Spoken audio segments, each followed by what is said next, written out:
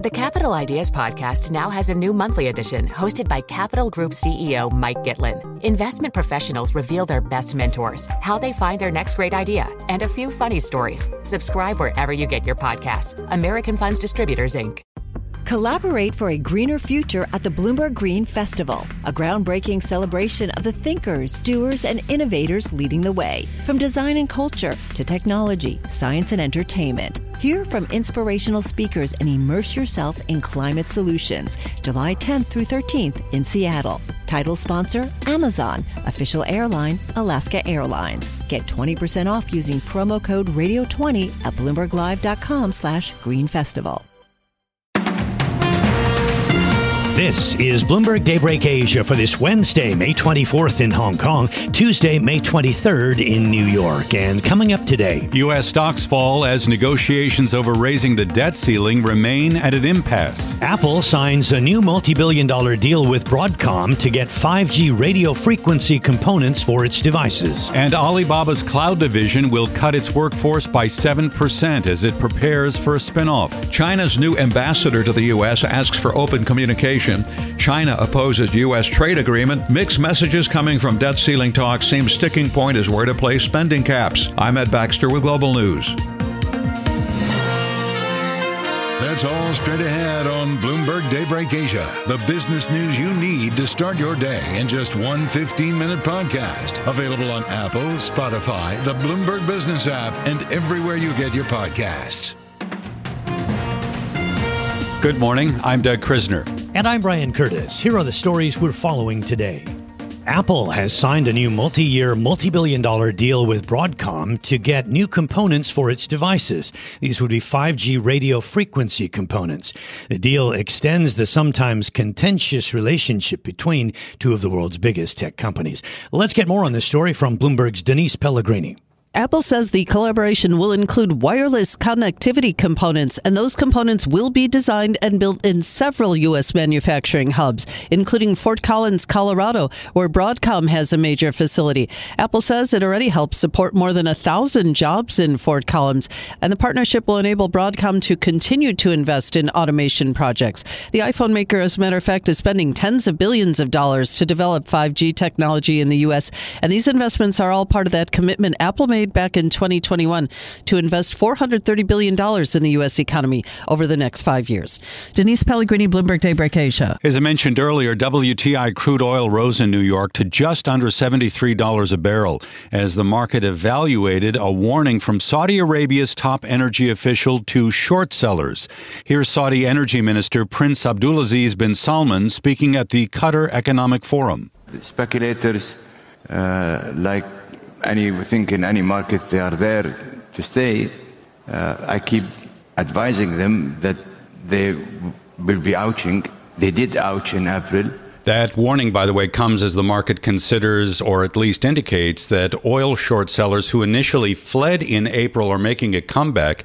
Crude traders were surprised last month after OPEC Plus announced production cuts intended to scare off those speculators. Traders now will have their eyes on a meeting between OPEC Plus and its allies. They will review their production policy for the second half of the year, June 3rd and the 4th. Well, ByteDance's TikTok appears to be on track now to have all of its U.S. user data hosted and overseen by the American company Oracle.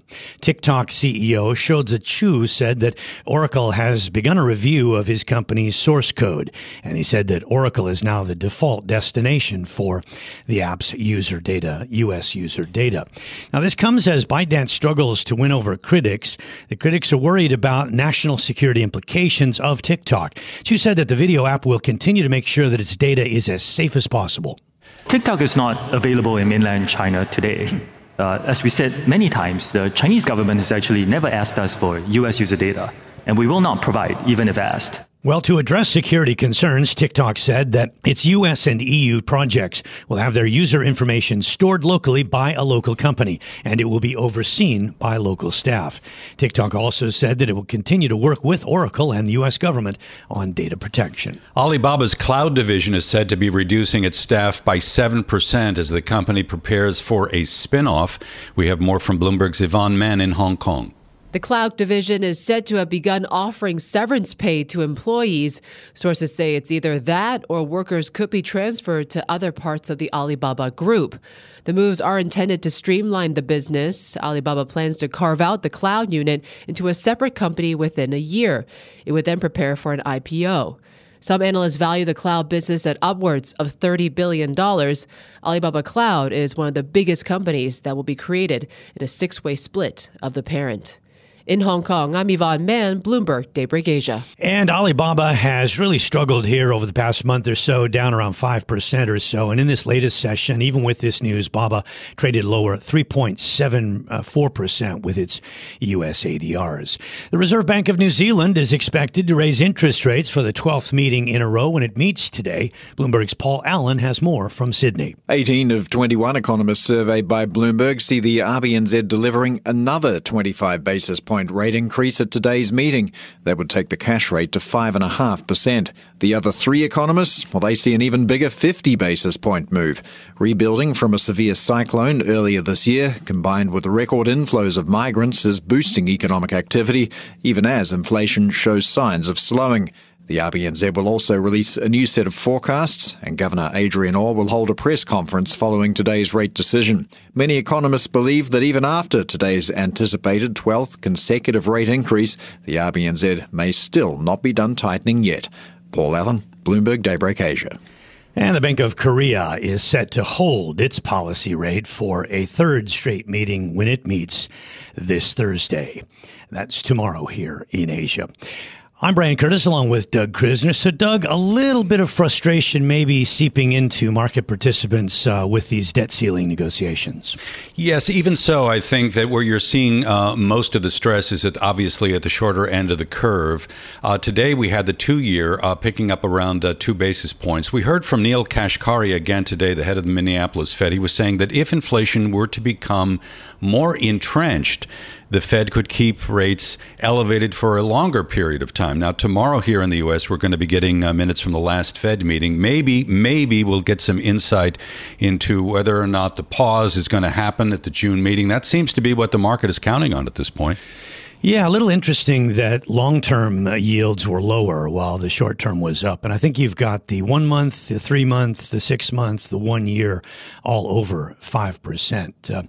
Yet the equity markets have hung in there. Today, not so much, but we've talked a little bit about if and when the bears might change their stripes. And I was interested to hear Bank of America's Savita Subramanian turned a little bit bullish here. She's talking 4,300 now for the S&P 500. That's not a huge gain. She made a couple of interesting points on surveillance, which is right before bedtime for me, but I thought it was kind of interesting. And one point is that big tech doesn't really have to crack from here if their duration risk is shortened. Now, that needs a little unpacking. Perhaps we can get to that. And the second point is that the S&P 500 equal weight can take up the slack going forward and can outperform through the next many months. I found that quite interesting. And I'm wondering, when it comes to what's happening in the foreign exchange, when you begin to consider the revenue outlook for American companies, how much of that is predicated on the dollar kind of weakening just a bit and improving the fortunes, the potential fortunes of U.S. multinationals. I thought it interesting today that Goldman Sachs was saying, oddly enough, that the dollar has more room to strengthen from here, more so than the market is currently estimating, which kind of surprised me. It is surprising. I think the market is a bit split on this, whether or not if the Fed really sticks to higher for longer and inflation stays up there, that probably means, a firm dollar. But a lot of people think the reverse will happen, and they are betting that especially if recession comes in, maybe yields move down a little bit, and the dollar would ease a little as well. It's all there. It's all there for us over the next many months, and thank goodness we have these jobs. It's time now for global news. Well, China's new ambassador to the United States is asking for some cooperation from the White House to build relations. Ed Baxter has global news in the 960 newsroom in San Francisco. Yeah, exactly right. Ambassador Xie Feng is citing disputes over technology, spying allegations, and Taiwan. At present, Sino-U.S. relations is facing serious difficulties and challenges. We hope that the United States will work together with China to increase dialogue. So as he is here now, his appointment is thought to try and normalize relations going forward. China says it's firmly opposed to the U.S.-Taiwan trade agreement. It's urging the U.S. to honor the One China principle, not to support Taiwan independence. Russian Prime Minister Mikhail Mishustin has kicked off a 2-day visit to China. This is Moscow seeking to deepen trade ties with Beijing. Russia has said the nation's farmers are ready to significantly increase agricultural exports to China. While the staffs of the two sides in the debt ceiling talks in the U.S. meet today, House Speaker Kevin McCarthy is sounding anything but optimistic. His tone today, not optimistic at all, saying things are not even close. People have spent too much money, and the Democrats want to even spend more than we spent last year. That is not going to happen. And he says things are far apart. We could still finish this by June 1st in a timeline. McCarthy says Democrats are not showing any urgency, though, disputed by White House spokeswoman Karine Jean-Pierre. Republicans saying that the White House is not showing any urgency is a ridiculous question, is a ridiculous statement for them to be making. Now, on the negotiations, Bloomberg's Michael Shepard says the sticking point seems to be where to set the spending cap. Whether it's 2023 or 2024 levels, and how long they decide to keep these caps in place. Those seem to be the two key issues. Once they lock that down, the rest of the deal seems to be falling into place more quickly. So that could be good news, but Republicans are also questioning how Treasury is figuring out the so-called X date. Congressman Steve Scalise. We'd like to see more transparency on how they come to that date, but Janet Yellen herself actually left the door open to delaying that in her tweets yesterday. The comments that she sent out yesterday implied that it's June 1st or later, giving some openness to the idea that June 1st may not be the so-called X date. So they need transparency. Illinois Attorney General's office has released results of the investigation of sexual abuse at the hands of clerics of the Catholic Church. AG Kwani Raul saying that it comes from roughly 600 interviews with survivors abused between 1950 and 2019. This report reveals the names and detailed information of 451 Catholic clerics and religious brothers who abused at least 1,997 children across all of the dioceses in the state of Illinois. Raul says because of the statute of limitations, many of the cases will never be prosecuted, but that decades of Catholic leaders have allowed abuses to hide in plain sight, and that the culture in that part of the church needs to be exposed. Global news powered by more than 2,700 journalists and analysts in over 120 countries. In San Francisco, I'm Ed Baxter, and this is Bloomberg. Join Capital Group CEO Mike Gitlin for a new monthly edition of the Capital Ideas Podcast. It's your look inside one of the world's largest asset managers. Subscribe wherever you get your podcasts. Invest 30 minutes today. American Funds Distributors, Inc. Hi, I'm Ron Kraszewski, Chairman and CEO of Stifel. Financial advisors. If you're not growing your practice, you're losing market share. Stifel is a growing, entrepreneurial, advisor-centric firm built for successful advisors like you. Imagine having the resources of the largest wirehouses and the support of the boutique shops, but none of the bureaucracy to get in the way of you serving your clients. At Stifel, it's your business, your book, your clients. I always tell the advisors we're recruiting, I want you to come to Stifel and double or triple your business. Most of them laugh and shake their heads, but I'm serious. Don't take it from me. Take it from Stifel's #1 finish in J.D. Power's 2023 U.S. Financial Advisor Satisfaction Study. So, there's a reason why 148 financial advisors joined Stifel last year. Come join us and find out why Stifel is the firm where success meets success. Visit www.choosestifel.com. Stifel Nicholas and Company Incorporated, member SIPC and NYSE. Brian Curtis here in Hong Kong, along with Rashad Salamat. And our guest is Mary Manning, Global Portfolio Manager at Alfinity Investment Management. So today, Mary, was a risk-off day. It's a day that many people probably showed a little bit of fear over COVID running through China, the inconsistency of the negotiations on the debt ceiling, and also fears about inflation and the Fed. Were you buying today, or were you part of the gang that was lightening up? Good morning. Thank you very much for having me on the show. Actually, last night we weren't doing anything. Alfinity is a long-term investor, and we don't invest or divest based on what's happening daily on the market. But you do raise a good point that we've had, a very good run year to date, particularly in some of the larger cap stocks, the mega cap tech stocks. And yesterday was definitely a down day. The other thing which happened yesterday was there was quite a significant sell-off in some of the luxury stocks in Europe, which has been another sector that's been on a tear for 18 months, 2 years now. So we're definitely watching those developments very closely, but not changing the portfolio, based on what's happening overnight. So how are you at the moment then? What's your trajectory, if you will? Because you're obviously passive yet active. Yeah, so we're definitely active investors, but just taking a long-term view. So I think the trajectory is at Alphinity, we follow earnings leadership. So that means we are investing in stocks that are in an earnings upgrade cycle, or, they're beating and raising every quarter or every half. And I think what we've seen for maybe the last year and a half is that there has been, companies have been in an earnings downgrade cycle. So you saw the big tech companies, there was pressure on cloud, there was pressure in a lot of different aspects of the economy and of the market.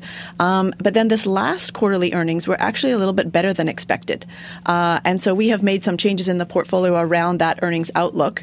But two areas that I'll call out for the trajectory going forward. One would be big tech. And, you saw over the last year, a lot of these companies get into earnings downgrade cycles, whether it's Microsoft because of cloud or Amazon because of consumer. Meta had a lot of different things going on. And those companies have all turned the corner now in an earnings upgrade cycle. So we own more of those companies and more of them than we did 12 months ago. And then the second thing which is developing is probably the U.S. consumer. And there was some news on that last night, particularly with Lowe's coming out. You've seen a lot of downgrades from U.S. consumer, or maybe not downgrades, but negative commentary in the earnings releases. And that's something that we're watching very closely. Let's talk a little bit about big tech. Many investors, obviously last year, worried about having long duration assets like that with interest rates as high as they were. And it seemed like coming into this year, they were planning for a pivot on the Fed. We still haven't got that yet, but the stocks have run. The comment that I mentioned a few moments ago, if you heard the beginning of our program, we talked about Savita Subramanian from Bank of America, who had been pretty bearish, now turning a little more bullish and making the point that big tech doesn't actually have to weaken a lot if their duration risk is short. And I think what she means by that is if you're not such a long duration asset, if you're starting to pay some dividends and return capital to shareholders and cut costs so that you're able to put forward better returns in the shorter term, that they can still hold on to those gains. Do you see that happening in big tech? Yeah, you raised some really interesting points there. I don't necessarily think it's a duration factor, but I think there are some things that have changed in big tech which will result in earnings upgrades more in the near or medium term, which is sort of consistent with the duration argument. So a few things I'll call out. One is AI. AI, we're maybe at like peak AI in the media and talking about it, but for certain of the big tech stocks, it really is a game changer versus where we were maybe middle of last year. So Microsoft, obviously with OpenAI and the implications for ChatGPT, that you'll be able to see that in their earnings in 2024. So that is sort of like a near and present opportunity, whereas before it was maybe longer term. Similarly for Google. Google had its Google I.O. day maybe 2 weeks ago, and I think the market really changed their view on what generative AI can do for Google's earnings in the near term. And then you very rightly point out that these big tech companies, for the first time since I can remember, have actually started focusing on costs. And that's really important. Meta is probably the best example there. The cost cutting, the $5.5 billion is quite significant. And then also in other companies, you've seen layoffs, which don't make a huge impact on the bottom line, but it shows that these companies are actually focused on costs to the extent that they haven't been before. So I do agree with the thesis that big tech can continue to continue to perform well.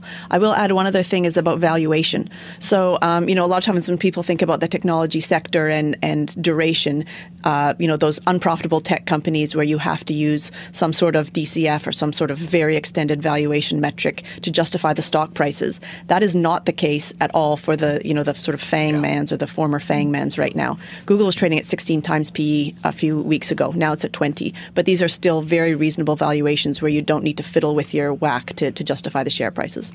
So tell me something here, Mary, as well. You look at big tech and then you see, are they morphing now into becoming more like utilities in a funny sort of way?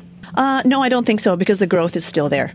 So generally, conceptually, I would consider something a utility where there's no growth and there's no more opportunities. So they just become sort of dividend. They're highly regulated and they become, dividend payers. And I think we're far away from that sort of characterization for big tech.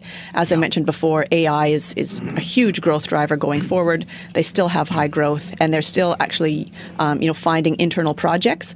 And without internal projects, they're using that money to buy back shares. That's better than paying dividends. So I would say no in terms of utility. Okay, we got to finish on this. We have this Omicron variant, XBB, that's seemingly sweeping through China.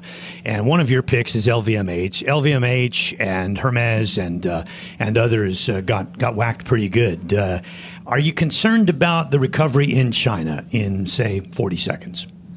Yes, I am. I think there's a lot of momentum baked into what's going to happen in China, and particularly in Europe, or for portfolio managers in Europe, they are very strongly positioned in those luxury stocks because there's no big tech in Europe, and the China macro data has been quite mixed. So I'm actually going to China this weekend, and I'm going to spend next week there getting an on the ground view. But for right now, I'm probably more concerned than I was 3 weeks ago. Well, you better swing by Hong Kong and visit us then, Mary. Yes, thanks absolutely. Very much. Thanks for being on the show. Mary Manning from Alfinity Investment Management.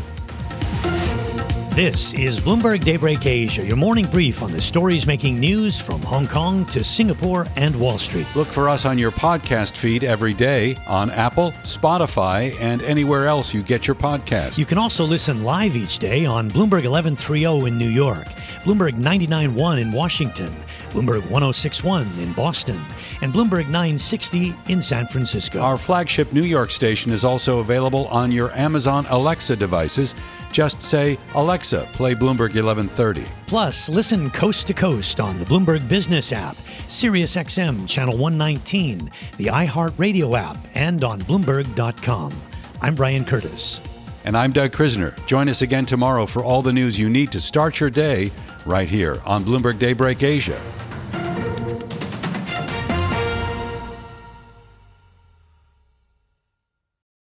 Collaborate for a greener future at the Bloomberg Green Festival, a groundbreaking celebration of the thinkers, doers, and innovators leading the way. From design and culture to technology, science, and entertainment. Hear from inspirational speakers and immerse yourself in climate solutions. July 10th through 13th in Seattle. Title sponsor, Amazon. Official airline, Alaska Airlines. Get 20% off using promo code radio20 at BloombergLive.com/Green Festival.